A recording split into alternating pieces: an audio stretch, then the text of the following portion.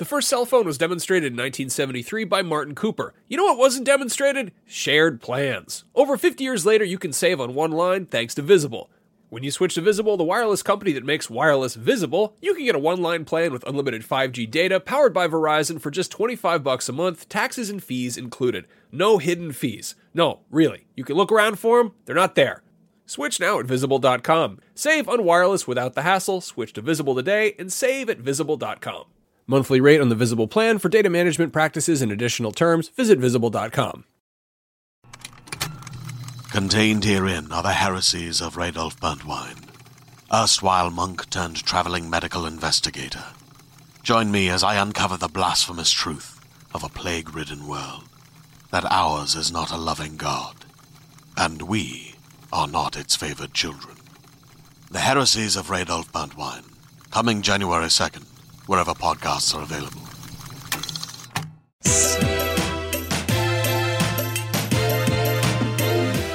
All of us have been up since like 3 or 4 in the morning, and I'm not sure what time of day it is, but I would like to go to sleep very much. But I'm also very excited to host this show. Hello, everyone. My name is Jonathan Dorbush, and this is Beyond episode 585, IGN's weekly PlayStation show. I am joined this week by Max Scoville. I'm actually fairly well rested, still just crabby and kind of sleepy. Brian Altana. I'm a little bit of all those things, but I'm here ready to rock and roll. And Lucy O'Brien. I just want to say that you were the only person in this little group who voluntarily woke up at an obscene hour to get Avengers tickets. I'm just, existential ruin. That's my excuse. Yeah. That's the name of the next Avengers movie. I've Existential ruin. been diagnosed with the night whispers, which is a problem where the thoughts go inside the brain and you cannot sleep. Mm-hmm. Have any of you had sleep paralysis? No. Because I recently realized I used to as a kid. I had a moment recently where, and I don't think it counts as sleep paralysis, but I thought that there was like a murderer who was on my bed, like shaking my shoulders, and I was half awake, half asleep, and I was like calling out, like crying out, "Please date me." Is that what you were crying? Was that a call to action at the end? Were you telling the murderer to do that? I realized as I was talking, I was like, stop. This is what you could look forward to. That's actually the new move for murderers in 2019 is the gentle shoulder shake. I'm also on Tinder. It's a little pre-murder exercise, just a stretch. You can find me on Tinder and Bumble and... Anyway. Coffee meets bagel. Other than that, this week we're also going to talk about PlayStation and the world of games. Fuck! Hell yeah! Sorry, I'm going to try to curse less. I'm glad you brought up the energy. We're going to start things off with, as we have recently, News Crunch. We're going to have to start paying that kid sooner or later. That kid. I notice a new thing each time, and this time I noticed the noises at the beginning and end, which sounds like somebody entering a time machine. I don't really know what it's all comprised of. Ronnie Barrier, our producer, helped put that together. I'll have to ask him sometime or have him on the show just to ask. Yeah. For this week's News Crunch, we have a lot to go through because a lot happened since the last episode. First thing I want to touch on was the Dreams Early Access availability has finally been confirmed for. They previously had just said spring. It's going to be available in just a couple weeks on April 16th. I'm really excited. I'm really excited primarily because we've been waiting for that for so long, A. And B, I'm not going to make any levels with Dreams. I'm not good at level building and creation kits. But I'm so excited to see what everyone else comes up with. Yep. Playing the Dreams beta or alpha or whatever it was, the amount of ingenuity that was on display in just like 3 weeks of people having that game was astounding. So I can't wait to see what people who have this game for like 6 months are able to come up with. I think the longer you wait to play that game, the cooler it's going to be. Yeah. Unless you wait like 200 years or something. But I think it's... You can't play the game at that point. Yeah. No, I mean, you look at any kind of community and sort of like if you jumped into Minecraft now, there's like limitless stuff to check out. But if, you were like an early adopter, you have to do a certain amount of legwork yourself. And I don't know. It'll be cool to see what that's like when it's actually out there. Yeah, they've wanted to really play up the fact that like creators aren't just going to play a big role in the community. Like curators will also be a thing that people will be known for and will help shape like the storefront or essentially what you can access easily. So I'm excited to see all of that creativity on display and very curious to see if we nominated a game for Game of the Year, Made in Dreams. I think that will happen someday. It totally could, based on like even just the small things people are playing. It's insane. I love the recreation of PT. Yeah. That was so clever. Yeah. And that's the sort of thing I want to see. Like little, like spicy little horror recreations. And I feel like that's going to work out really well in that game. I kind of just want to make really bad environments. Like there was that time I was screwing around in Rec Room in VR and I just made a giant hot dog restaurant. It was just like It's just like stupid stuff where I'm not even like kind of half-assing it. I guess just like shit posting in a 3D space. That's absolutely going to be part of Dreams. I mean, there's like a Legend of Zelda remake that was in the beta, but it was like a really like low budget Link in kind of Kakariko Village, but it wasn't really. I think obviously the first two things that will get made is the same thing people make in everything, which is World 1-1 from Super Mario and also the human penis. Specifically the human. Why does it have to be a human penis? Well, I think that's because that's the one they've seen the most. Okay. Fair enough. From looking down. Oh, maybe American Vandal will live on That's in true. Dreams if it can live on at Netflix. Or, finish more canceled games like PT. That would be great if people found a new life for games that had unfortunately been canceled. Moving on, though, from a PlayStation game that was announced for an actual release date to a game, jumping a little bit on our run of show, to a game that is going to have decommissioned servers. PlayStation announced that Drive Club VR, and Drive Club Bikes are the servers for that are going to shut down. They shut down, on March 31st. Right. Whoa. All online features ceased, including online multiplayer modes. People will still be able to play the single-player offline modes, but however, because there's so much... it's shutting down on March 31st, 2020, not the March 31st that just happened. Again, been up since 4 in the morning, so very tired. But so essentially they've given about a year head start for people to learn about this. You will not be able to use your season pass online, represent your club online, play online multiplayer, create your own events, or compete in leaderboards or share other progress. So the theory here is that car licenses are stupidly expensive and they're not seeing returns on these games like they did when they first launched. We've seen this actually happen with racing games before where they get decommissioned after a while because it's so expensive to maintain those games with licenses on them. So that kind of sucks. I don't know. I'm a big champion of like an all digital future. And then I read stories like this and I'm like, I hate this. Like I played Drive Club on PSVR when it launched 2 years ago. And the idea of that game just kind of like the servers going away in just a year is totally shitty. Like obviously I only played a little bit of Drive Club, so it's not my favorite game of all time or anything, but like imagine if it is your favorite game ever and it's just like you won't be able to play your favorite game of all time. This is so always weird. It's always felt like a weird second tier franchise to them. Yeah. You know? Like I don't that's completely anecdotal, obviously. I don't have any statistical information to back that up. But when you look at the rest of their games sort of, around their crown, this is not really a jewel they really care a lot about. Well, it seemed like it doesn't seem like it like a more arcadey approach to Gran Turismo, or like sort of their answer to Forza, but it never really achieved that because those other things already exist. And it's it's a bummer to see it disappear like this. I was sort of just tangentially thinking, I feel like the car licenses is a part of the reason we didn't get Gran Turismo on the PlayStation Classic. Yeah. Could have also been technical limitations, but like when you've got to be like, oh, you want the Mitsubishi? Well, too bad. They don't make that car anymore. They need more like bootleg cars, fake cars. And they're still really supporting, like GT Sport gets, if not weekly, like monthly big updates and everything. Right. So obviously they've kind of put all of their eggs in that cart. Well, it's like a catch-22 thing because you can't just make a hyper-realistic racing game that doesn't have licensed cars in it because then it'd just be stupid. And then, I don't know, people like Max and I would play it and that'd be great, but we don't know what we're doing. And so like this is tough because you want to make a game that's realistic, and so you have to reach out to every major manufacturer and go, hey, put your game or your car in this game. And a lot of them are like, don't crash it. Like you're borrowing it for the weekend. So we've seen a lot of hesitance of like sort of crash damage in racing games in the past and stuff too. All the rules are really weird. But I think that like we saw this a couple years ago with Activision pulled a bunch of their games off of the PlayStation Store, namely Transformers and Ninja Turtles. Those are based on massive IPs, obviously, some of the biggest in the world. And they weren't justifying the license rights to keep those games online and sold on the store, so they just pulled them. And so if you have those discs, great, they run forever, but if you are wanting to buy these games for the first time digitally, you won't be able to in a year. And so that's I think like it says a lot about the digital future and the limitations with that. So this is a little different than something like PT, where I believe if you've purchased the games already, you'll be able to re-download them as long as there is a place for that? Yeah, like PT was even a more specific case because they took down the ability for you to like basically access it once it's deleted. Yeah. So like that was a weird one. But yeah, essentially with most cases, if a game's like less supported or anything, if you own it, you still have access to it. Which means if the PlayStation 5 can't access like your digital library on PS4, then this game dies on your PS4. Yeah, that's a really weird one. Do you think they will, like every digital game on PS4, do you think those will be supported on PS5? Like that's a different backward compatibility than I really discs. hope so. Yeah. I'm so tired of this stuff, like just trying to like jumping between systems and being like, oh, never mind, sorry, this doesn't come with you. I mean, there's always the option of doing what the Wii U did, which is not really like, let's do what the Wii U did. But that was able to boot into Wii mode. Yeah. And I find that interesting. 3DS was able to play DS games. Backwards compatibility was a thing with the PS3, able to play PS2 games for a very specific SKU at launch. Yeah, the Didn't original. they just the have 60 gig model. Didn't they just have like a Slim tucked in there? Basically, yeah. And then they kind of stripped it out. And so there's a way to do it. I would rather it's like emulation, Yeah. so it's not like actually kicking over into hardware mode. But Yeah. I mean, they're coming off of the best-selling console this generation. They've sold millions of discs and millions of digital files.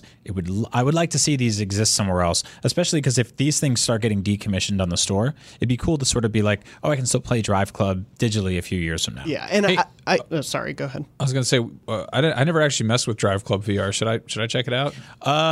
It's pretty. It's not great looking. Like it's actually one of the.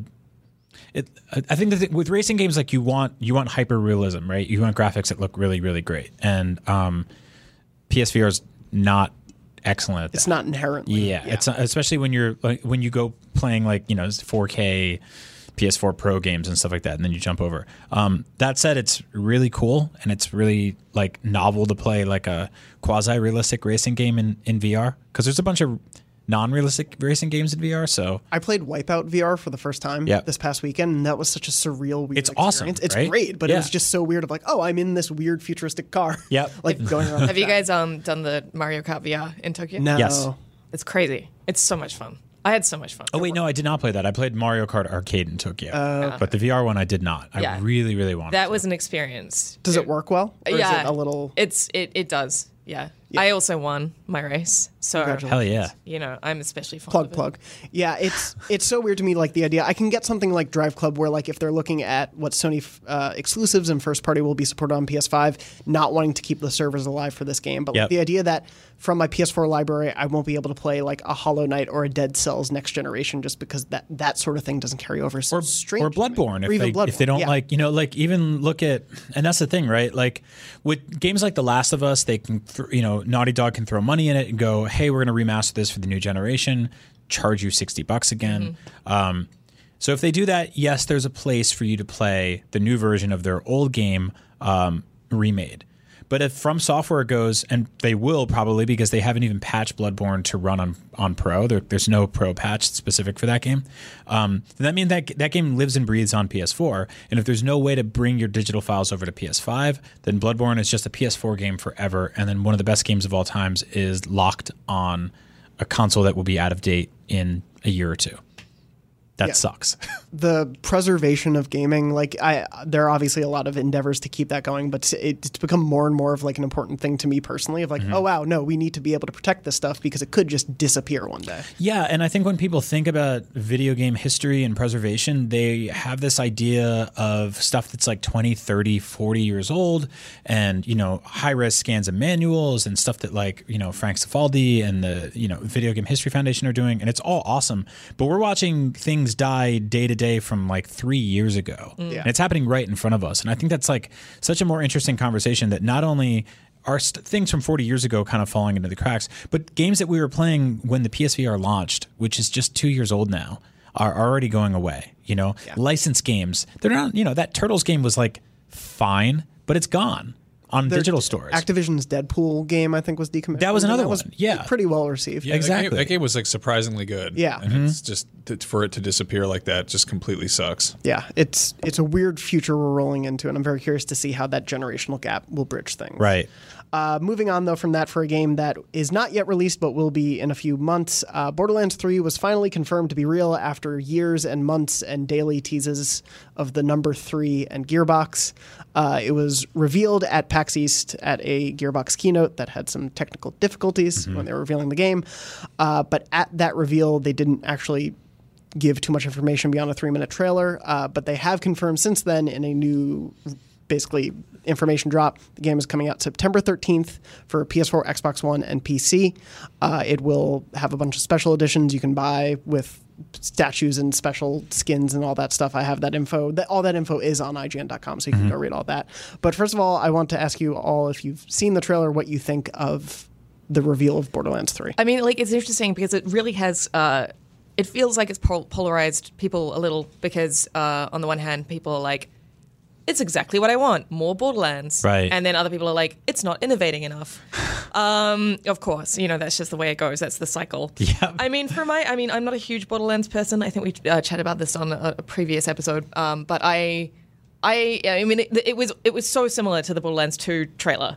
Like, it was just very beat for beat almost. And I liked that. That's what I want. That's what I want from Borderlands. I mean, it gave me exactly what I expected. There were no surprises. That's fine with me. Like, Borderlands, again, not a huge Borderlands fan, but it's always kind of been like a little bit of a meditative game for me, just something I could play and not really concentrate on and just have a fun time blowing things up. Yeah. I don't really want much more from that franchise.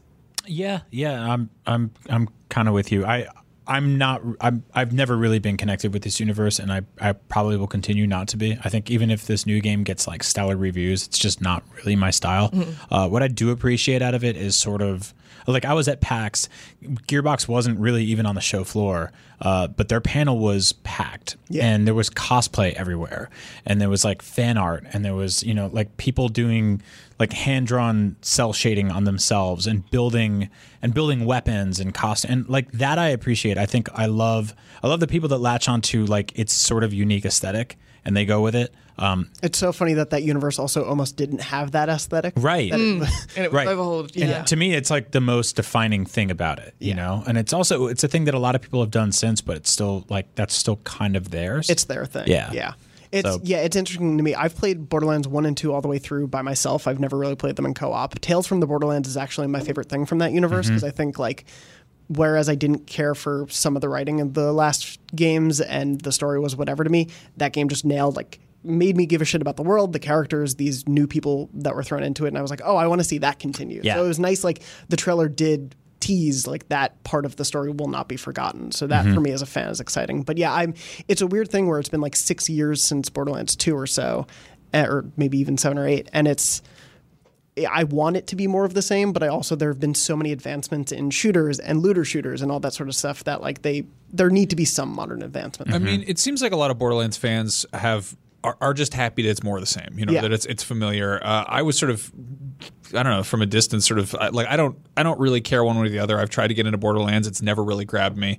But I know a ton of people who really love it and adore it, and I want them to be happy. So but I think it is weird when you have a game where there's the first iteration and it's like, oh wow, this is really good, and then there's the second one that blows it out of the water, and then there's a long wait for the third installment, and there's also a lot of heightened like threequels are always tricky, you look at Return of the Jedi, you look at The Dark Knight Rises, and then you look at other stuff like I don't know, GTA 3, Duke Nukem 3D, Fallout 3. Like the third sort of installment has this expectation to either kind of go big or go home. And this sort of seems like almost like it's not, a huge, exponential improvement. It's kind of like staying on track. And it's like, well, what took you so long? It's like, well, you made Battleborn. Yeah, and I mean, Aliens, Colonial Marines, and like there's been a couple of things that like sort of came out of the studio that doesn't exactly scream confidence from me.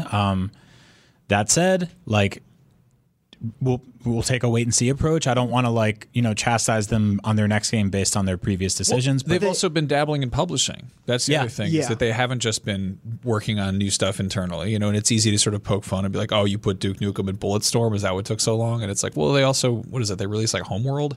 Homeworld, they're like handling We Happy Few. Yeah. They're all over the place in terms of trying to be a larger company. They're at medieval times, having dinner and tournaments. Yeah, and it's tricky to get a handle on.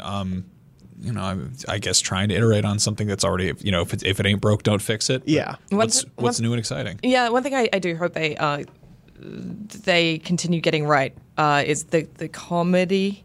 I think like Borderlands is one of the very few like comedic franchises in the video game space, and like Tales from the Borderlands did it so well. Yeah. It'll be interesting to see because that was obviously like the Telltale team writing Exactly. based on the original, and I believe Anthony Newman, if I'm getting his name correct, wrote the first game, whereas Mikey Newman? Mikey Newman, excuse me, and then Anthony Birch wrote the second one. Right. Sorry, I portmanteaued them. And both of them are not the writers for this game, so I'd be curious to see like how, if it just continues to be like generations of adapting a voice, but if they can inhabit the world. I mean, I think we, like, Jonathan, you and I were having a conversation about this. Like, I just hope that it's not aping the comedy that was very organic and organic in the first couple of games. Yeah. I just hope that it is actually genuinely funny and it's in its own way. Yeah, a lot of the comedy in like Tales comes from the characters and the situations, whereas a lot of Borderlands 1 and then some of 2 was like more referential, or like, we made a boner joke. A boner joke is funny because it is a boner joke. Laugh at the boner joke, please. Yeah, I totally agree. It is sort of refreshing to have, especially in 2019, a shooter that doesn't take itself too seriously, because obviously that has been the running theme for first-person shooters, continues to be. That hasn't really changed. I mean, Apex Legends has some goofiness, but it's also not really like story-driven. Their new character, Octane, just looks straight out of Borderlands. Oh, totally. Like it's totally shot-for-shot remake. Yeah. I mean, what does Borderlands do? Like, what? I mean, obviously, comedy shifts with time. It evolves in the same way that video game mechanics do too. And this is the first Borderlands game on current hardware, which is already sort of approaching its twilight years. Yeah. So it's going to be curious to see what they do with the upgraded technology and what that looks like. But also, how does it age? Like, they've got characters who have like clearly visibly grown up since previous iterations of the game. And if they've got new people working on it, it's like basically, if it's more Borderlands, that's good on like sort of a fundamental like mechanical level. But like, what are they? What's the new special sauce? Right. What's the point of making a sequel and not just maybe releasing Borderlands 2 with more content? Like, but how do you make this one stand out? Yeah, exactly. And I think with any gap this big between sequels, you run the questions of like, who is actually making this? Who still worked on the last one? And this happens with everything, right? I mean, even The Last of Us 2 has lost Naughty Dog. Very key people in the development of the original game aren't really there anymore. And so studios change, they grow, they're sort of like baseball teams or the IGN staff. Like, things ebb and flow, and you wonder who's there. Yeah, and you get that interesting thing though of like people who are now working on it were fans of it when it first came out, and how that influences. Which is cool. We see that in movies all the time. So yeah, it'll be curious to see. Borderlands comes out September 13th, so obviously we'll probably be seeing quite a bit of it in the months to come. Yep. Also wanted to cover the fact that PlayStation Plus has 2 free games this month that we did not cover last week because of course they announced it the day after we recorded. Of course. Just to mention quickly, it's Conan Exiles as well as The Surge. Oh, I like The Surge. You played The Surge? Yeah. I was wondering if any of you... I hadn't played either. I played The Surge. I missed it a little bit. Yeah. I'm kind of curious to see what it's like now that I've figured out Bloodborne, now that I've gotten the hang of that. Because I remember like dicking around in The Surge and being like, I'll try this, and then being like, I'm scared, I'm going home. Conan Exiles is phenomenal on PC. You can adjust your genital sizes. That's what that game is known You can't That do is that is the on only PS4. thing I know about that game. Yeah, I was me too. legitimately The just human like, penis. I was outraged that you couldn't just have big swinging dongs on PS4 because it's a puritanical console for children. Yeah, it's a curious month. I don't know. Obviously, like Conan, they've kept supporting that game since it came out like 2 years ago or something. So it's probably a very different game than when it was first revealed for having a dong slider. Yeah. But other than that, I don't really know much of what that game's impact has been. If you're like a FromSoft fan in any capacity, you should check out The Surge. Yeah. Especially for free on PlayStation Plus, because it's got enough going on there that it's fun. It's got some sort of mechy Fallout environments, but it does a lot on its own that feels fun, and it's very brightly colored too, which is cool. nice. Like it's Like not a really cheerful junkyard. which is cool. I appreciate the aesthetic in this game. Moving on from that, obviously you can download those through the month of April, and we'll probably find out the next 2 games after we record an episode 3 weeks from now. Moving on, Sony is going to stop retailers from selling PS4 download codes. So basically, if you want to buy something on the PSN, you'll have to buy it directly from the PSN versus, say, buying on Amazon or GameStop or something like that. Right. I just, for some reason, thought that would have stopped a long time A ago. long time ago. It seems shady as hell. Do you just buy like a piece of paper with a code on it? Yeah. Or what, like, Basically, You buy yeah. like a card. Yeah, like you would buy, like you can buy Nintendo eShop points from like Right. Target, and they're just next to Applebee's and Oh wait, carts. like basically like the gift card thing. Yeah, Yeah. basically, Oh, but okay. like for specific things. for specific games. And so this actually ties into the conversation we were having earlier about Drive Club. I don't have it on hand, but there's a list of games that are basically decommissioned from the store or will be that you can still buy digital codes of to have on your PS4. And currently this is the only way to get those games digitally. And again, I don't have the list offhand. Yeah. I'll find it and tweet it out. But that whole like concept seems so strange to me to buy a code and like to go to a brick and mortar store, a Rick and Morty store, and purchase a piece of paper with a code on it that you then type into the internet. Like It's such a weird like it's straddling the line between the past and the present. So like like it's a physical thing that gives you a digital product. yes. And it just it's Yeah. like Well- again it's like what reality are we living in? it is a vestigial transaction. No, I mean, you're living in a reality where people are utilizing a different form of currency than the one that we use when we buy shit online, which is GameStop Fun Bucks. So if you want to buy a game digitally, say like you trade in a bunch of physical stuff, you have a bunch of old Wii U games or something like that, you trade them in, and then you want to buy a video game, and then you go like, oh, well, what can I get? And they have this game digitally or this game physically. You buy a points card and you bring it home and you do that. And so that's all people who are people who don't have credit cards, but do have cash, and stuff also like who that. don't want to put their credit cards on the PSN. Obviously, we've seen hacks and everything. That too. Like, it's Yeah. I think a lot of people probably who buy those may not want their data out there Yeah. like that. And if you I can guess buy the, through GameStop. the weird leap is I totally understand the idea of buying like PSN Bucks cards or buying like I guess the idea of it being a specific game is what really just kind of like I have a hard time wrapping my head around, because it's like why wouldn't you just buy the currency and then redeem that? Because the fact that there are codes out there for specific games is kind of Because like the PlayStation Store logo carries no weight or nostalgia or connection to anything, whereas this gives you an actual retail presence in a store. So you can walk into a store and you can be like, oh, there's a box here, or there's a slip that says Borderlands 3, and you can buy it digitally. All this is really doing for fans of video games is reducing the amount of options they have to purchase games, and so for us it sucks. Again, Sony clearly wanted to bring it all back to the PSN. Like they want you to buy directly from them. They obviously get the most cut of it. There are so many more benefits to them for you to buy through the PSN than to even like pre-order a digital game through GameStop. But even from like a store perspective, it doesn't make much sense. I worked at EB Games for years, and a lot of the people that shopped at EB Games were like parents and guardians and stuff like that, shopping for their kids. And it would have been a very hard sell to be like, oh no, you don't want the disc, you want this strange card. Right. It's the same thing, and it's like that's a hard sell. Well, I had this Christmas and it made me feel like a piece of shit uncle, because I've got two nephews who are both super into gaming, and I've got like a niece who's into toys because she's like a kid still. And I was like, for the boys, I want to get them some, I'm going to get them some Fortnite bucks or some Pokemon Go money or whatever. And I dicked around. I was like, how do you buy like a gift card for V-Bucks? And I think you have to do it through like the Epic Game Store. And I like futzed around for a minute, and then eventually just said fuck it, and I gave my uncle $40 and was like, ask your dad for fucking dance moves or gun. Right. The hell that gun, and it felt bad because I was just like, it felt like sleazy to be like, you just go ask your dad. I paid it off, and then being like, oh, to my niece being like, here's a present. I wrapped it up. Like I wanted to give them like a card and be like, So the hook here is not that GameStop or EB Games makes money off of these games digitally, or that they make money off of physical games, really. The hook is that they get you into the store, and while you're in the store, you make a tangible purchase that connects to something else that ultimately feeds them money. That's why they partner with ThinkGeek. So you can go into a store to be like, I'm going to get Borderlands 2 physically or digitally, and while you're there, like, shit, they make Borderlands socks, or they have Funko Pops, or they have these like Star Wars Black Series action figures. I'm going to get those. It's the same way. It's just like, it's like buying magazines or a candy bar on the way out of a grocery store. And those businesses are dying now because less people are going into stores for things like that to begin with. So that sort of like, it's kind of like when Sears and Macy's goes away in the mall, so does the Wetzel's Pretzels and the weird shiatsu massage stand, like the Guppies and Whales situation.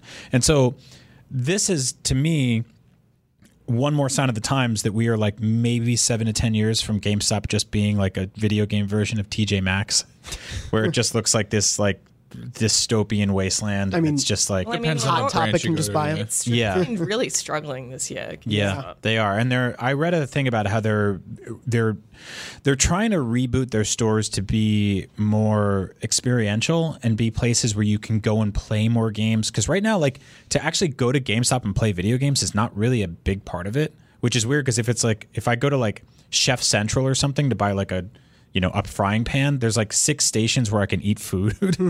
There's all these different things where people are trying things out and stuff like that. But that's what stores, retail, like brick and mortar stores need to do. That's what they need to do. That's what good like game stores are doing. You go in the back and you play Warhammer with your friends. Or Yeah. you- And whatever. and kind of crazily, that's how they began. That's what they were when I was growing up. Yeah. Like you'd go in there and you'd play games and it was like this experience, and that's what like record stores have to do to survive as well. Like you need to give people an experience now, otherwise they're just going to get it online. Exactly. And the big issue here too is that most real estate like footprints for GameStops are incredibly tiny. Like their actually brick and mortar presence is Super small. is a shoebox compared to like a big, department store or even a record store for the most part. I mean, It's they're like the size of Little Caesars. yeah, exactly. They're very, very small stores. So the idea of like packing a bunch of people in there to play new games and like watch exclusive trailers and stuff like that. I mean, I think the average person couldn't imagine walking into a place like that to watch like the new Borderlands trailer, And so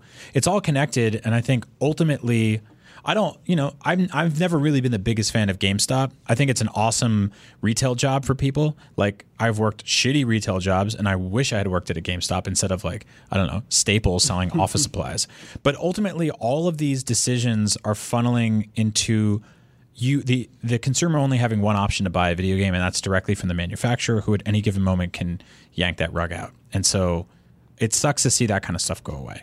So it's also like video games lose their presence on the street in terms of foot traffic, and all that bums me out. But It's like Blockbuster Yeah. going away. Yeah. That still bums me out. And me I'm too. I'm like sad that I can't just go into a store like a Blockbuster and just peruse the aisles and make a decision after spending an hour there. After looking at all these boxes that may or may not have art on them. yeah, I was looking at titles. like pushing my daughter's stroller around the other day in my neighborhood, and I looked over and on the wall on a building outside, it was like a brick wall, and there was this like very crudely painted over yellow and blue mail slot that said like it was like Blockbuster Video Drop Off. And I was like, oh, that's right. We used to have to do that. Like there was a flap you opened up when you didn't want to face the guy inside because you knew you owed money. And you were like, here's the film I watched, but I kept for too long and I owe you $7. And when I come back in here, I'm going to get punished for it. But until then, this is like this faceless transaction. Yeah. I'm sorry it took me 4 days to watch Chain Reaction.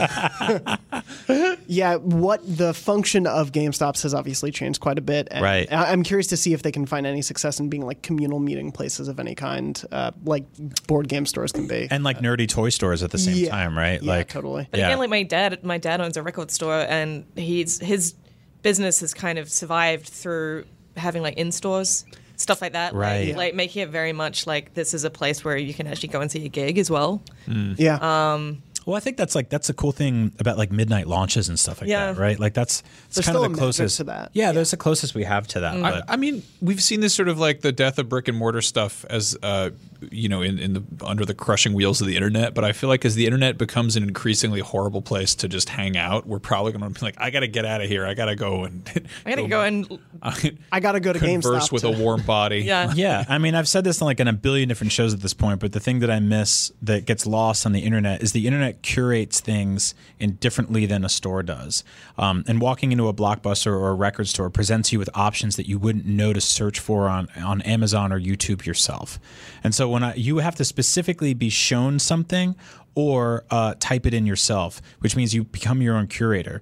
And you lose a lot of the shit that I had growing up, which is like flipping through the channels and you're like, what's Texas Chainsaw Massacre? And you just watch it and you're like, oh my God. Like you have to go out of your way to rent that movie now. And why would you? It sounds terrifying. Now you can just flip through 1,000 screenshots that Yeah. Netflix feeds you to Exactly. maybe see Yep. something you might want. Yep. Yeah.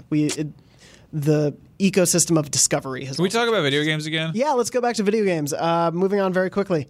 Wolfenstein Youngblood has a release date. It's coming out July 26th for PS4, Xbox One, PC, and Switch. That looks so great. I loved the trailer that they too. showed with the release date. I mostly want to talk about that. I tweeted it, but like it looked like Broad City meets Wolfenstein, and I'm like real into the two sisters, like that dynamic. I'm really excited to see how they act throughout the game. Yeah. I didn't end up actually playing Wolfenstein 2, but So I know good. it's beloved. I kind of want to get to that beforehand. And then also just wanted to mention that Darkborn, we were able to exclusively reveal this game. It's currently only announced for PC, but consoles are under consideration. It's this very cool looking game made by The Outsiders. It's this weird sort of thing where you're playing like this little creature, a monster, and it's essentially like if you were the monster in like a Skyrim world, but you were trying to fight the Dovahkiin and all of them. Yeah, they specifically mentioned like Shadow of Mordor and like how you kill so many things in that game, but like a lot of those things maybe they don't think they're the bad guys. And what it's like to grow up as one of those like ugly orc monsters as a child, as a baby, as a child, and basically just tear apart humans. And like it's a bloody, visceral, violent pitch, and I'm super into it. That sounds great. Yeah, it's Yeah, me really too. cool. It doesn't have a release date right now. Again, consoles aren't announced for it, but hopefully if you are interested in it, definitely check it out. We have like 15, 16 minutes of gameplay on the website that you can take a look at. It looks really cool. Moving on from that, though, that is the end of our News Crunch segment. I want to talk about the fact that Brian, Max, and I got to see a bunch of PSVR games. Sorry, Lucy, that you did not get to come to that one. It's fine. I will just sit here and ask you questions about them. That works. So we got to see a bunch of basically the like next phase of PSVR games coming out. We saw Marvel's Iron Man, Blood and Truth, Concrete Genie's VR mode, No Man's Sky VR, Five Nights at Freddy's was there as well. We saw basically a host of different games coming up, and so I wanted to hear from you guys. What was like some of the most impressive stuff to you? What like really stuck with you after the event? Yeah, I think it was like 2 or 3 days after the State of Play PlayStation Direct thing came out, which I think a lot of people, we talked about it, were sort of lukewarm about it. To immediately get hands-on with a bunch of those things really helped a lot and really made me understand their vision for that presentation a little bit better. I played Blood and Truth? Yes. Those are the two words. I keep getting confused with like Blood and Sweat or Sweat and Tears or 50 Cent Blood in the Sand. That one. It's easy to mix those up. Pain and Gain. Pain and Gain, which is basically like the full, or what plans to be the full sort of pitch from the guys that did London Heist, which is part of the VR Worlds package that launched with PSVR. That was like the first PSVR game where it clicked for me. Yeah. Same here. Yeah. It was when really special. I remember very distinctly, this was at GDC. This was like almost exactly 3 years ago, I think. 3 or 4. Oh, God, it must have been 5 years ago, actually. How long is it? When did 2016, I It's think it been a launched. while. Okay, so yeah, it's been a minute. I don't think I was even at IGN, but I remember like playing the London Heist thing, and I reflexively picked up a flashlight and threw it, and then realized about a second and a half later that the game totally played along. Yeah. And I was like, oh, okay. Yeah. I had that with this one too. This demo starts with you, and it's very, it's a very sort of like schlocky, just over the top, very thick like British heist game. This is a very British game. Yeah. It's like Guy Ritchie-esque. Yeah. Well, they said totally. that London Heist was Guy Ritchie, and this is okay. more like John Wick, Die Hard. Okay, Like I definitely got some Casino Royale vibes from it. awesome. Yeah, and it's essentially like just a large string of really fun action movie vignettes that you play through that are all interconnected with one story. But it's also like it never feels like it takes itself way too seriously. It's super fun. It feels like the sort of maturation of 90s arcade games, and light gun games and stuff like that, but with a lot more kind of accessibility and maneuverability. You can strafe in this game, you can aim, you can do all sorts of stuff. To reload your gun, you can actually reach down, grab a clip, and pop it into your gun, and you do that with 2 Move controllers, which I'm sure in real life looks very stupid because it's just like 2 clown noses bonking against each other. But in the game, it's really fun. The only thing that kind of broke me was I was dual wielding at one point, and I had like a small assault rifle in one hand, or it was like a mini gun or whatever the fuck, and in the other hand I have a handgun, and I was just like in a car chase, and I was like, how do I reload? And I didn't know how to put it down. How do But I you had hold all these limes? Yeah, but you had to basically you can holster your handgun on your right side by motioning towards your hip and putting it there, and then your assault rifle you put over your shoulder. So you sort of have to do this sort of like, rub your stomach, scratch your head, chew gum, and walk and talk at the same time type of And thing. also shoot a gun. and shoot a gun, which gets a little confusing, especially when things get really high paced and frenetic and you're like, I have to shoot machine guns and helicopters and I'm out of bullets. But there's a lot of really fun little things to do in this game that, again, because of the power of VR, I think are a lot more interesting. Like there's a lock picking mini game. And so to do that, you, just like you do in Splinter Cell, you put two of those tweezers that every good crook carries with him everywhere in every video game, and you start twisting them and pinching the buttons at the same time. We'll slow down. Yeah. You have this whole kit. Yeah. It's not just for lockpicking, it's for like bomb defusal and like wire cutting. Yeah, and you awesome. basically it sort of like floats against the wall, and you, based on different scenarios, access different parts of it. And so you're allowed to reach in and grab like the tweezers or the pliers or like the, like little like wires and nodes and stuff like that. It feels like a little kid's like doctor kit. Yeah. You know, like there's something very toyetic about it where you're like, you put this thing up and you're like, oh, what am I going to use for this? What's the tool set? Yeah, and so I love all that. There's a lot of little things like that. And Max, you mentioned like throwing the flashlight. The demo starts with me being sort of like, I don't know, just really talked down to by this like large, powerful man. And while he's talking to me, he's giving this very stern talking. I picked up the clipboard on the table and I'm just kind of looking at it and just like instinctively flicked it across the room like I'm skipping a rock against the river, and it just worked. And he just like kind of like glanced at me and just kept looking. And I was like, I don't think I was supposed to do that. That's very mean. But yeah, it's really cool. Like you go through basically warehouses, we're shooting guys down. You blow open a door with C4. You open up locks. You do these high speed chases over rooftops, and then it ended in a car where I was sitting. And this is weird. I grew up in America, and I'm not used to sitting on the wrong, or what I deem the wrong side of the car. So I was like looking in front of me, and I drive in San Francisco all the time, and there was no steering wheel. And I'm like, I can't. Oh, he has a steering wheel. I'm in like a funny car. And so I looked over. And The comedy car. Yeah, the comedy car. From England. It's one of these metric cars. And it made me realize I really want like a PSVR buddy cop game. Like I want Tommy Boy VR where we're like, there's two of us in a car together and we're on a road trip, and I can play with the radio, and I can open up the glove compartment and reach over and honk the horn and do all sorts of silly nonsense. So I feel like if the Night School guys ever did VR, like the Oxygen Yeah. devs, that would be like a perfect thing. Oh man, that'd be Like so a road great. trip thing. So I don't know how long the full version of the game is going to be. I feel like I was talking about this with Max. Like I feel like 2 hours, 3 hours would be a really good sweet spot, because it would give me and like friends a chance to play through a bunch of times. Like you could have people over and be like, oh, well, like play the first half of this game or something like that.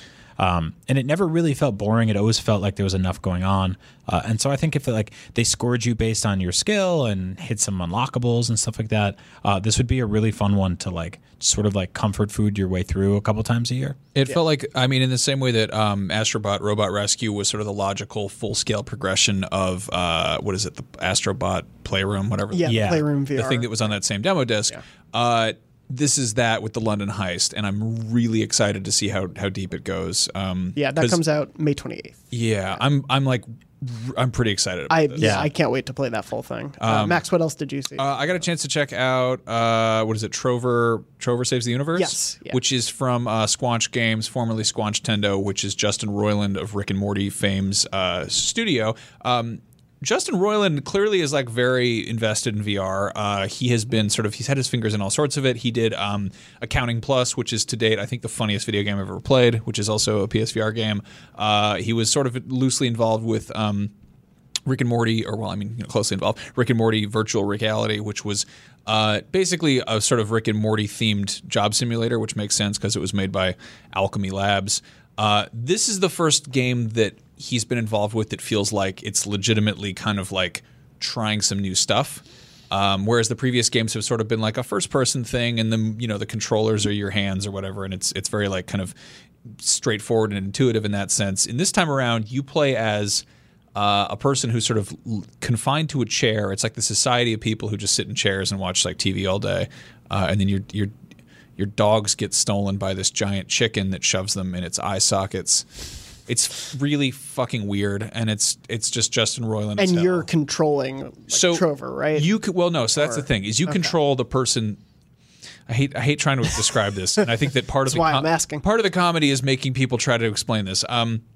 You play as this person who's sitting in the chair, so you're wearing the VR headset. It shouldn't feel like too much of an out-of-body experience because you look down and you see hands holding a PlayStation controller and a lap and like the arms of a chair, and you can rotate the chair here and there. You can interact with stuff that's nearby you by, I think, looking at it and pressing R1. But then you meet this guy named Trover who takes these little things called power babies that he shoves in his eye sockets, and then you're able to control him.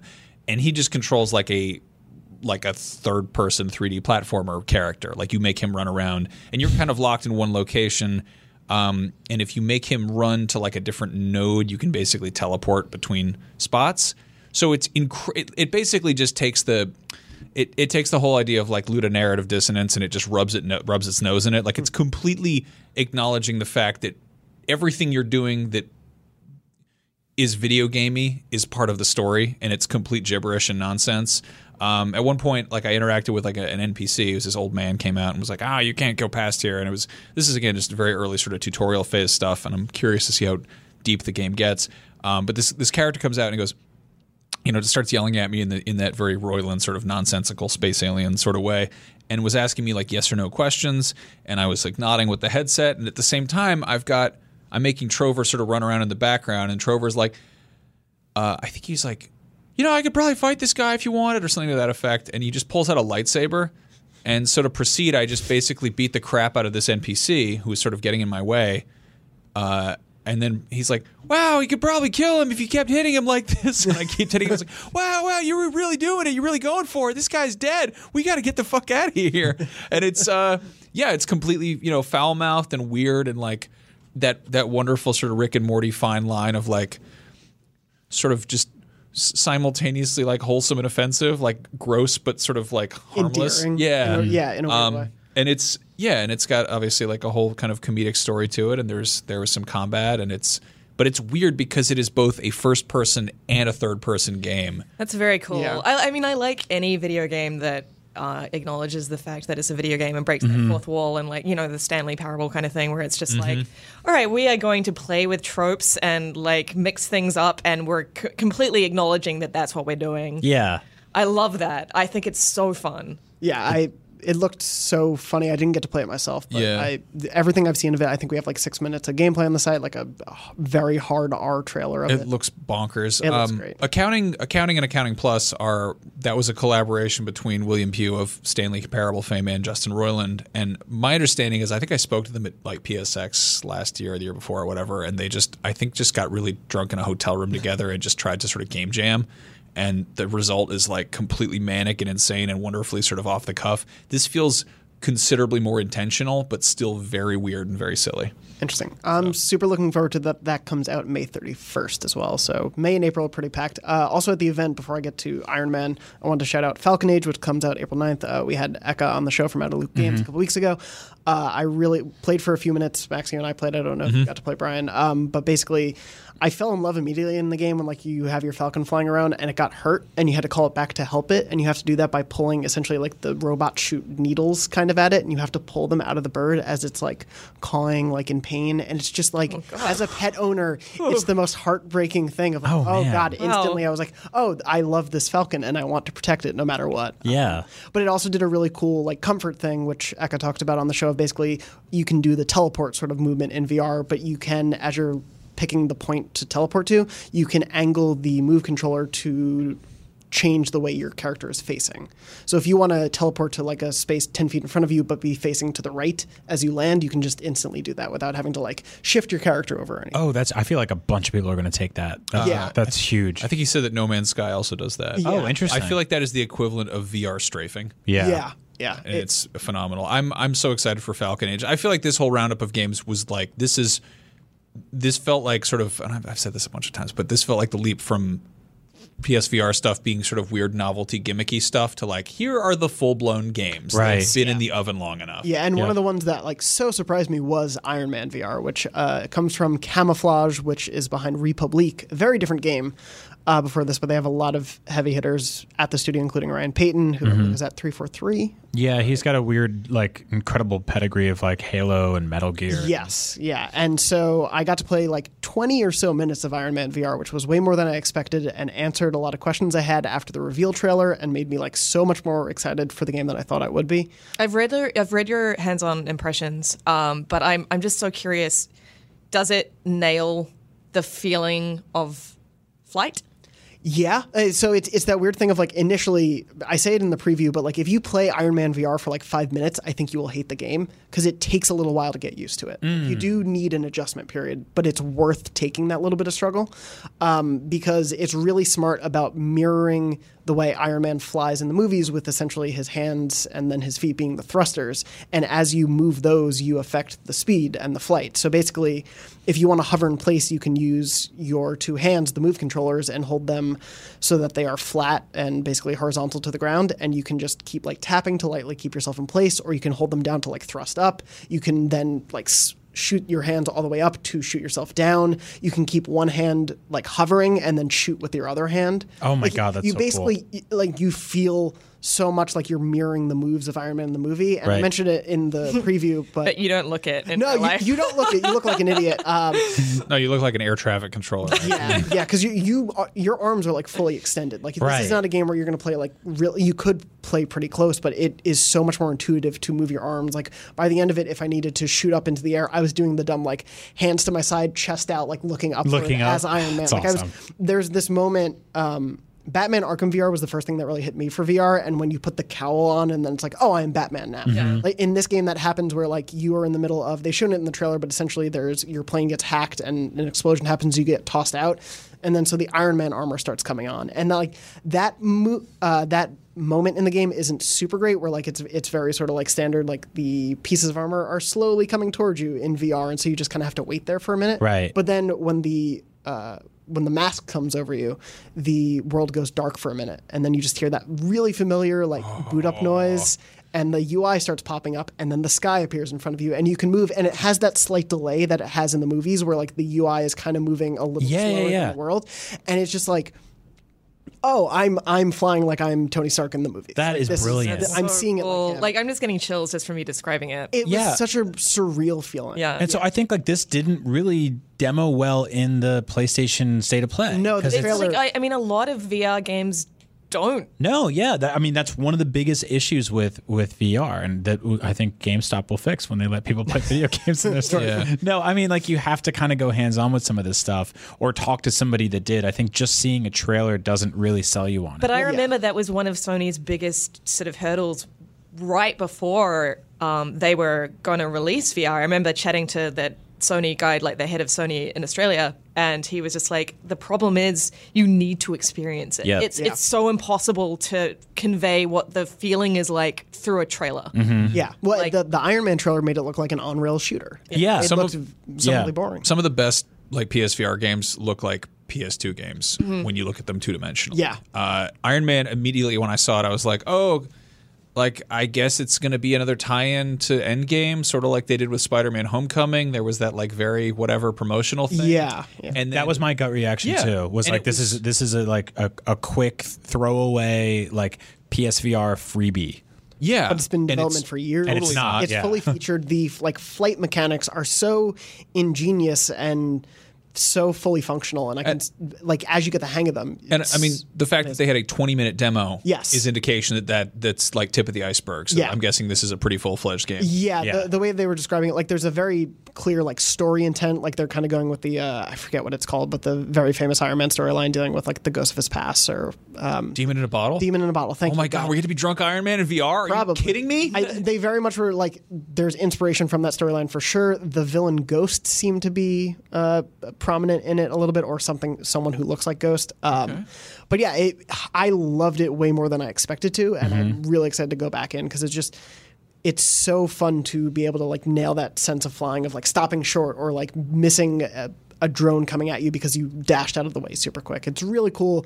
I would say this and all the other games we demoed, very clearly, if you don't have PSVR extension cables, get those, because Iron Man lets you do like full 360 moving around. Like you could be facing the opposite way of the camera and still be perfectly fine in the game, and you'll be looking at that direction. Yeah. Like, it's so open world-ish there's a lot going under there. If you have these short cables, you're going to tie yourself up and probably break. Or they can make a wireless version. Or that, yeah. I was at PAX East, and there was Oculus Quest stuff everywhere, and watching that get demoed is just surreal. Yeah. And it's also, I think it's like $399 or something like that. Like, and just watching people put, and it has a storefront in it. It has you're basically, it's got a PC in it. You put it on your head, and you don't have to put like weird things in the corners of your living room and create this like digital Roomba zone or whatever. Like, it just works. And I really hope that's where all of this is going. We've seen continued support for PSVR from PlayStation. The only thing that's really missing is like a legitimate hardware revision. Yeah, I'm guessing we'll get that with PS5. I really hope so. Because we'll see. That's what is keeping so many people back from getting that, because like a lot of people just don't have the space for that kind of like wiring. Yeah. In their it's such a hassle. It's such a first world problem, but I kind of sigh every time I'm like, oh yeah, I got to pull that like big bag of coils out from underneath my entertainment center and like put that thing on and blah blah blah. And it's obviously it takes a few minutes. It doesn't take a long time. I know you're already writing a comment to me, but like I love my PSVR. I would use it more if it was just like 1 or 2 seconds quicker. It's why like I play my PS4 all the time, because it's in suspend mode and I hit a button and I'm in Sekiro. Or same thing with my Switch. I just grab it, I hit a button, and I'm in. Yeah, you need that for this. Absolutely. And all the games that we played like so made me confident in the future of PSVR and made me like absolutely excited for so many of these experiences. I so wish at the end of the State of Play they had also been like, hey, we just showed you 10 PSVR games. PSVR is back on sale. Right. Go pick it up. That like take that loss to just get people to buy these games. Totally agree. Because like the install base is getting larger. I think they hit 4.92 million or so, which is pretty great for a VR headset right now in the market. That is surprisingly good. Also, PlayStation's they gave us an excellent Spider-Man game last year, an Iron Man game this year. What are they going to give us next year? I know that like this Marvel relationship was obviously we have the Avengers project looming in the background from Square, but like I want as many people as possible to play Marvel games because they're so beloved around the world as a franchise. But like, man, I love that we're getting this. I also like that it's not the same as the MCU. It's nice to kind of break a few rules and kind of just eke out a new corner. And hyper focus on one character's world specifically, which is really cool. You know, I think like the Avengers thing is great, but that's going to be like, it's going to be a mixed bag from no matter how you perceive it, because you'll be jumping from character to character, and sometimes you'll have to play as Hawkeye. Well, you can go down to the barber shop and get a sexy new haircut that you saw Pink rocking in a music video if you want to do that.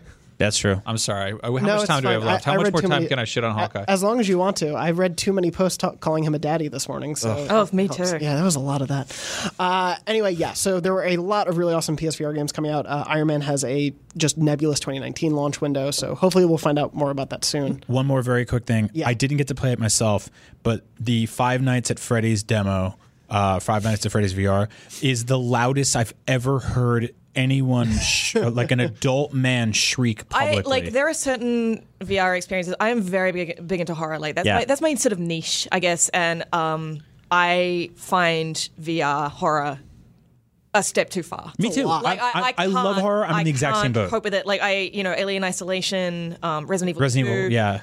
No, sorry. 7. Like those are just it's too much. It's too much. I find it tense enough with headphones in the dark in my house. I don't need to be in there. Yeah, like Dead Space itself was horrifying. Yeah, this guy was like our age. He was screaming. I mean, Five Nights at Freddy's, I scream regularly playing it. Because it's cheap. It's jump scares. It is. It is cheap, but it works. Like, it works. It's efficient. You can't it's like Paranormal Activity. You can't look away in VR. Like you can't cover your eyes. You just close them, which feels oddly like counterintuitive. Yeah. You know? Like I just don't. Yeah.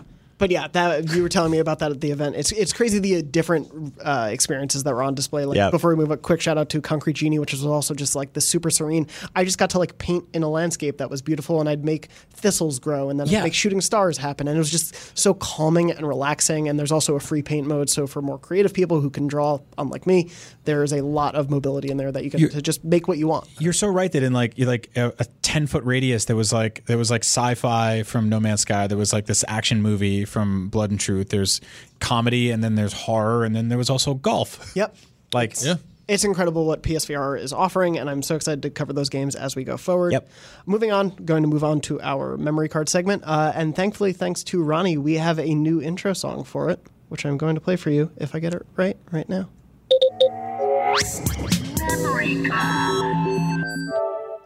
Wow. Oh, I like it. That's really good. Is that the same Stoop orphan who did the news crunch? Yeah, he was in an accident, and now he has a robot voice. I think he lost it too. He's my car. Was that Psycho Mantis? It was. I like Psycho. He I don't. smoked too much. great. He got one of those like things in his throat. You were back in the old like Newsies days. You were allowed to eat cigarettes if you were a child. So that was great. I like that. 8 hours a day, so you had to eat something. Lucy, you're bringing us a story this week. Yeah, so I just wanted to go down a little trip down memory lane to when I was a teenager, and all my friends in high school. I was sort of the only one, because I went to an all-girls private school, and I was sort of the only one that played. There were maybe a couple of others, but who played video games. But my friends were very supportive of that, and so they pulled together, and for my birthday, they got me a copy of Tony Hawk's Pro Skater. That's awesome. Which is amazing, like all these like little private girls' schools in their uniforms, like presenting me with Tony Hawk's Pro Roses Skater. are red, violets are blue. Tony Hawk's Pro Skater. That sounds like a dream I had in high school. Yeah, I mean, I grew up to be incredibly gay. So Yeah. there you go. It worked out for everyone. Yeah. Anyway, it was for me. It was a real that game was a real coming of age game, because it sort of forged the center. This is before we could drink, so it kind of forged the center of my social life. So I would have people around to my parents' place, like males and females, and we would just play this game. It was like we would all gather around and turn up the music really loud on the CRT TV, and like try and beat each other at levels. And I guess it was just a very formative experience for me, because through these sort of evenings that we would spend together, these are some of the greatest friends I made through high school.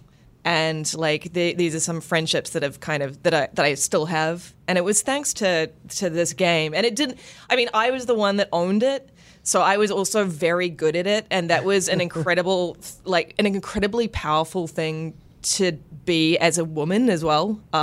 I would regularly like beat these guys' asses, and it was so empowering to me. In fact, like one of the very few times I've ever dated a boy was during this period, and like he got really upset when I beat him at the warehouse level. Oh my God. And we subsequently broke up. And I like He's been practicing ever since. yeah, I like to think that At Beyond 600, he'll He's appear. going to challenge you. that was shout out to Will.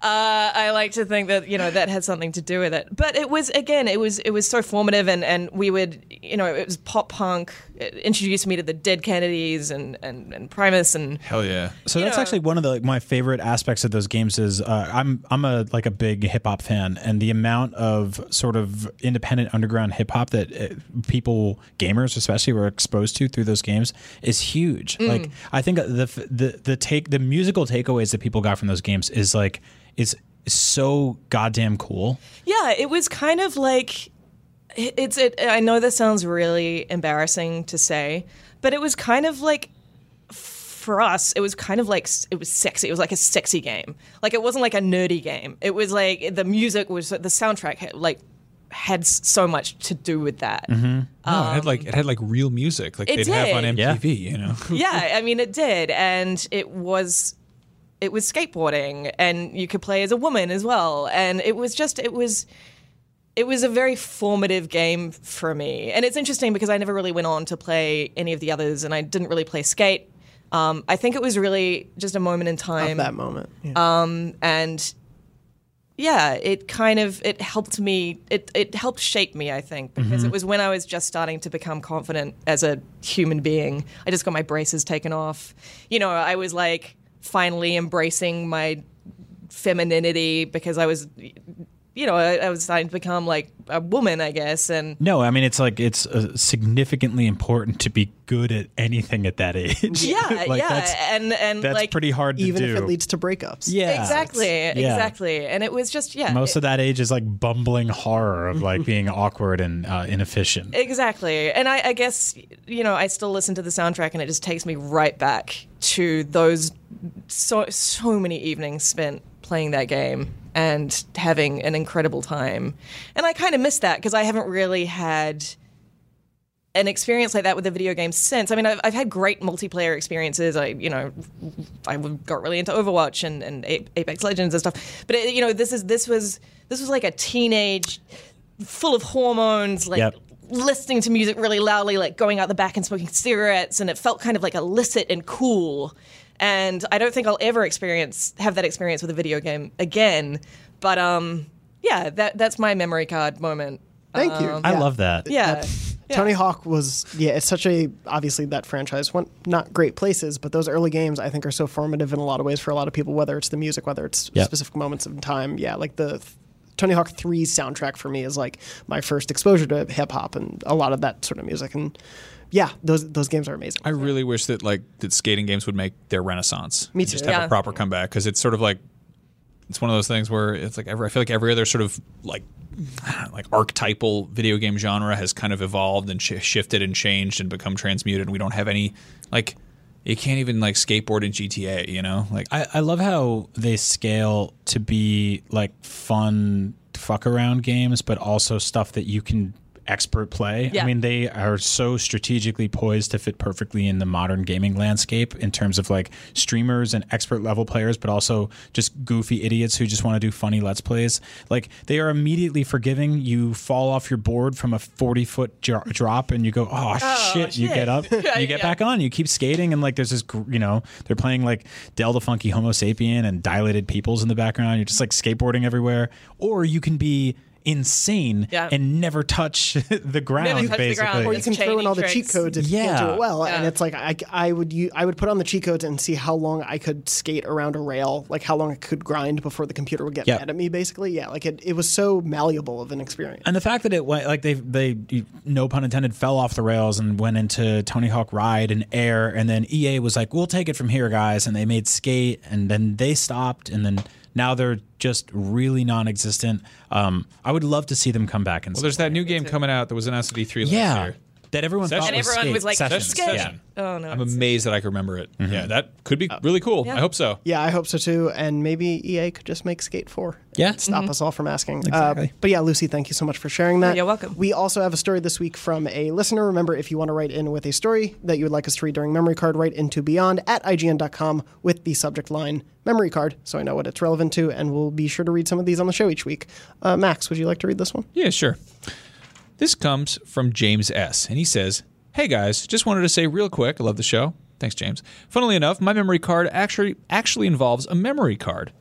Back in the PlayStation 1 days, I used to grab my memory card when I would go hang out with my friends so we could compare saves and such. My friends and I were, and are, still are, huge RPG fans, so my memory card was filled with games such as Final Fantasy IX and Lunar Silver Star Story Complete. Well, this one time I went to visit my friend and we were running around in her backyard. For whatever reason, most likely I was a dumb 12-year-old, I was running backwards and flipped right into their inflatable pool with my memory card in my pocket. No. 3 discs worth of progress on Final Fantasy IX were lost that day, with many other saves. I was upset, but it is a fond memory I have now that I can look back on and laugh about. Oh, that's a good one. Oh my God, thank you, James. Thank you for sharing. Yeah. That's a great, I can picture that very strongly in my mind. Yeah, usually memory cards died themselves, or they said Mad Cats on them and they just blew up. I don't really hear a lot of stories about backflipping into an inflatable. I think with all of our doom and gloom about a cloud-based future, that's one thing you don't really have to worry about. That's true. Unless you have your... Well, no, even then, you can throw the whole PS4 in the pool. Who cares? It'll be fine in the cloud. I had 2 really bad memory issues, though, on my Xbox 360, weirdly, on the hard drive. I completely lost, one on the PS2, one on the 360. My 360 lost my entire Assassin's Creed 1 save right before the final assassination. What'd you do? Just like watch I replayed YouTube? the whole game. No. Yeah, I replayed the whole game like an idiot. And, yeah. And then on my PS2, I played through Psychonauts, and I was like 80% of the way through the game. And then I went back to it one day. It was a game, I was renting it from Blockbuster, booted it up one day, just no more save. I don't know what happened to the save at all. It just completely went away. It's devastating. So I feel James's pain when it comes to losing saves. But thank you again so much for writing in for that. Remember, beyond@ign.com with the subject line Memory Card, and we'll read some of those on the show. Moving on before we wrap up. want to bring back a trophy test. Hell yeah. Haven't done Test, these in a trophy while. test. Does it have a theme song yet? No, but Ronnie is working on one. I think that the theme song should just be you going, trophy test, just like you did. Yeah. It's just I'll have him use and it. it makes the trophy noise like 8 times. Yeah. Yeah. There'll also be like a cigarette eating child in the background. Ronnie, In are you some taking way. notes? Please. And then some laser sounds. Ronnie rules, by the way. How Ronnie many, is like how many cigarettes and how close to the microphone? How many cigarettes is he eating? Is he just going into them like It's a a pack whole of pack. Fig Newtons? Yeah, I mean, they're in packs of 20. Is he so I taking guess- the the wrapper off? I don't know if he eats them like an ice cream bar where it's just like a bite out of. I don't know. A little A lot of log questions. cabin. Anyway, this week's trophy test is based on Borderlands 1, given that the Borderlands 3 announcement came out. Great. I have 3 huge Borderlands Exactly. fans here. I thought, Wowzers. what Yeah. better way to do this? will I go have great. 5 trophies from Borderlands. So what I've done is basically I have the description. I'm going to give you 2 titles. Mm-hmm. I don't have 2 descriptions because things are busy right now. So tell me which of these titles matches the description, which is the true title of the trophy. So we'll go down the list 1 through 5. No winner per week. I'm going to tally things through the rest of the year, and we'll declare a winner at the end of the year. First trophy. The objective is to complete 15 missions in co-op. Is the title There's No... oh, wait, sorry. All right, no, we're going to backtrack on that one because it turns out I copy-pasted the wrong title there. So Oh. never mind that one. All right, there are so only that's 4 trophies this week. 1 point You all knocked get from 1 you. point. All right. Yeah. Yes. God. Nice work, guys. I'm so good It's at been a this. week. It was a tough one there, but I'm glad we all agreed. Anyway, moving on to the second trophy in this round. The objective is to race around the ludicrous speedway in record time. Is the title of that trophy Speedy McSpeederton or Fast Times at Pandora High? Which is the real title of that trophy? Speedy McSpeederton or Fast Times at Pandora High? I'm going to go with Speedy McSpeederton. I'm going to go with Fast Times. I'm gonna go with the first one. Speedy McSpeederton? Mm-hmm. Yeah. The correct answer is Speedy McSpeederton. I knew Sorry, it. Brian. I knew it. No, it was my gut was like, that's the one. And then my brain was like, you're dumb. It's often what my brain does, apparently, when I don't write the right titles down for trophies. Moving on. Played a co-op game with either an employee of Gearbox or someone who had this trophy. What? So so specific. Yeah, the games used to do this in like the early PS3, Xbox 360 days. Yep. You basically need to play with an employee. Is the title of this trophy "And They'll Tell 2 Friends" or "Is This Collusion"? Which of those is the true title? "And They'll Tell 2 Friends" And they'll or tell 2 friends. "Is This Collusion"? Is this collusion? Is this collusion? The correct answer is "And They'll Tell 2 Friends." Damn it. Max, congrats, you got Nobody was hollering about collusion until 2014. Yeah, that's what I was Exactly. thinking, Yeah. actually. That's And just as true. I said it, I was like, damn, that was a 2014 thing. All right. The gate had not been opened yet. We were still talking Gersman Gate back then. Moving on to the next trophy, it is to kill 25 enemies with corrosive weapons. Is the title of this trophy Face Off or Face Melter? Face melter. Face off. Confidence. Face off. The correct answer, Face Melter. Okay. This is stupid. I'm just Yeah. gonna That's say right. whatever It's me, Max Max says. Scoville, the #1 Borderlands fan at IGN.com. Keep it locked, everybody. And the final trophy, this is the Platinum Trophy of Borderlands 1. The objective is you have defeated all bosses and are a powerful force to be reckoned with. Is the title of this trophy Borderland Defender or Pandora Protector? Borderland Defender or Pandora Protector? I'm going to go with Borderland Defender. Pandora Protector. I'm going to go with Pandora Protector, even though I think it's wrong. Yeah, the same. That's been my reaction to all of these. But it's like, also, I feel like that's the better one, so I just want to say it. Me too. Thank you, I appreciate that, because the correct answer is Borderland Defender, their trophy name. We got it wrong again? You got it wrong. we got it again. wrong again. So Max, you got 3 points that time. Lucy, you got 1. Brian, you did not get any. Though you all get 1 concession point because I screwed up that first one. So So congrats. the only point I got was not real. was the accident point. Yeah. Little participation trophy for you there. Oh my god. So congratulations to you all. That's trophy test. If you want to write in with a game I should do trophies for, feel free, because there are a lot of games and it's hard to always narrow it down. So just write into beyond@ign.com with that. As we wrap up, what are you guys playing this week? What have you been playing? Sekiro. Sekiro, I suck at it. I'm getting better at it. I got back from PAX and just turned that game on and hit the ground running and just crushed through like 3 or 4 bosses, and it was so nice. I'm taking my sweet time. I'm grinding a lot, exploring a lot, finding items and stuff like that, backtracking to see if there's anything I missed, like buying all the cool stuff from the vendors. I adore that game. Actually, the more I play it, the more I like it. Once you like get over a hurdle and like open up an entire new area, It's like your reward for struggling through some pain in the ass boss is this like just gigantic vista of fun, new, insane things to climb and play on and kill weird men with the sword. It's so good. I keep eating shit in that game. Like I'm at the sort of cleric beast level where I'm just trying to beat the same like preliminary dude. Who are you up to? I don't even want to tell you. Why is it the bull? It's embarrassing. No. Is it Before the ogre on the steps? No, it's like a mini boss. It's like I am just struggling with this guy. Juju the Drunko or whatever his name. His name. Like he's not hard. Like I know he's not hard. It's just that I get him right down to the very little nub of health, and then I'm like, okay, now I'm gonna just forget parrying and just like go for the kill. Yeah. And I get overeager, and then he just kills me with one swoop, and I just actually, rinse and repeat. I'm terrible at parrying in that game, and in all games. The game is all parrying. Yeah, but I've found ways to sort of like fake my way through it because I've upgraded all of my like sub items, so I have tons of them. So I just throw those funny flashbangs on the ground, and they're like, oh, and then I beat them up, and then I run and I hide, and So you're just cheesing your way through? Hell yeah, I am. I don't care. I do not care. You're making it through. Yeah, But I'm making it through. I need to master the system. Like I need to I can't cheese my way through because Or throw smoke bombs. Yeah, exactly. maybe I will. Throw the garbage on the ground and it scares them. Okay. Max, Yeah. you're still working through Bloodborne? Yeah, no, I played a little more Sekiro, and I was like, this is not for me. We talked about this last Yes, week. yeah. Brian, after you and Zach left, frothing at the mouth about how much you love Sekiro, I was like, we just were like sitting here and we're like, are you going to play more? I don't think so. No, thank you. No, I went back to Bloodborne. I've been chipping away at it still. I just got to Rom, the vacuous spider, who's just a big bastard. That dude is where I think that's where a lot of people walk away. It's a little shitty babies. No, I've been sort of like, I basically got there and died and was like, yeah, and it was like not even in like the second stage or whatever. And I was like, I'm going to go explore some more. So now I'm poking around up in the lecture hall fighting those slime professors or whatever. So, yeah. Was it Rob or Rom? Rom. Okay, just one. Robert the vacuous. Robert. They decided like just That would be for that wonderful. one boss, they were like, let's choose Robert. Yeah. Kyle. This is Chris, the hell-starved beast. Oh, I got cyberbullied by other hunters of the internet on that. Like for the first time in my game, just a bunch of strangers from who I believe are like could be internet friends, but they just came into my game and they kicked my ass Yep. and they took my things and I had to go to work and I haven't turned it on since That's then. always like so insulting when that happens. I'm just like, oh fuck you. Yeah. Yeah.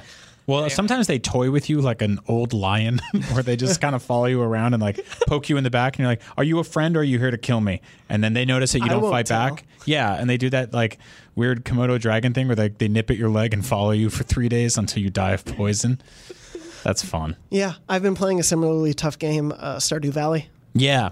I don't. Real- Do you want to hear a fucking story? Sure. Do you want to hear some shit? Yeah, I'm you guys sorry to don't mind. swear. If No. you're upset by my ire towards Stardew Valley, turn off the podcast right now. Stardew Valley, which I played on the Nintendo Switch because I'm not about to sit on my couch and farm yams or whatever. I played that game and apparently I did not get a fucking memo because I didn't know that you could go to the mines to get ore.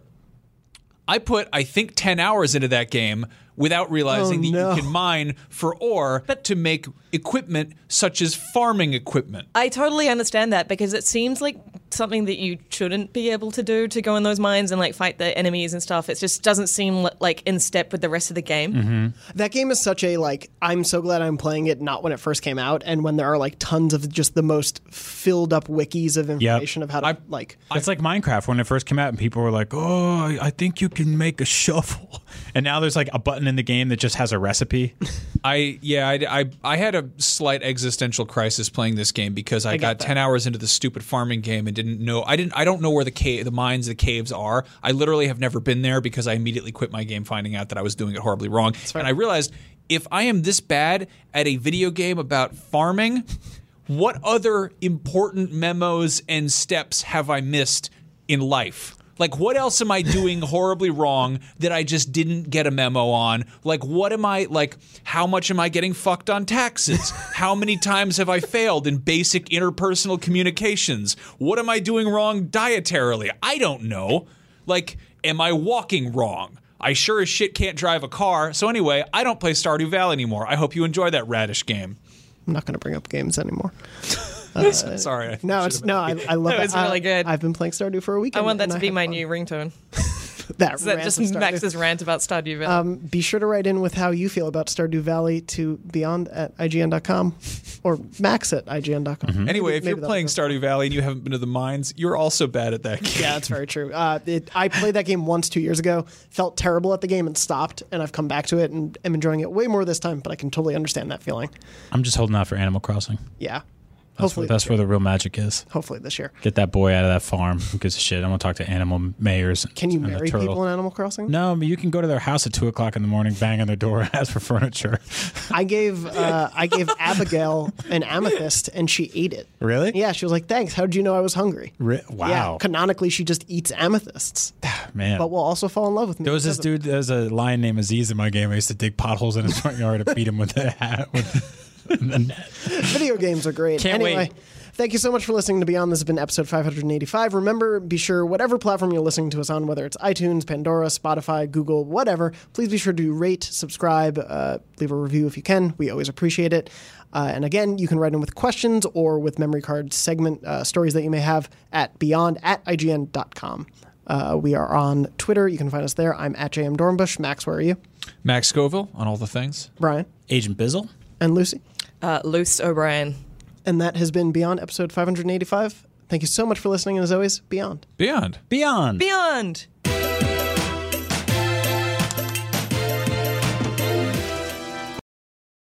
Hey there, this is Justin Bartha. I made a funny new podcast, King of the Egg Cream. It has the greatest cast in the history of podcasts with actors like Louis Black, I'm torn by my feelings for two women. Bobby Cannavale, You can eat it, or if someone hits you, you can put it on your cut. Melanie Linsky, I wonder what these marvelous things are that look just like boiled chicken feet. Jason Ritter, I can break things and pick locks and kill people. Michael Stuhlbarg, The whole point is to inspire people that they should make themselves better. Ari Grainer, No, don't whet its appetite. What are you, an idiot? me, Justin Bartha, That's not just any egg cream, that's a Lemke's special. and all narrated by the hilarious Richard Kind.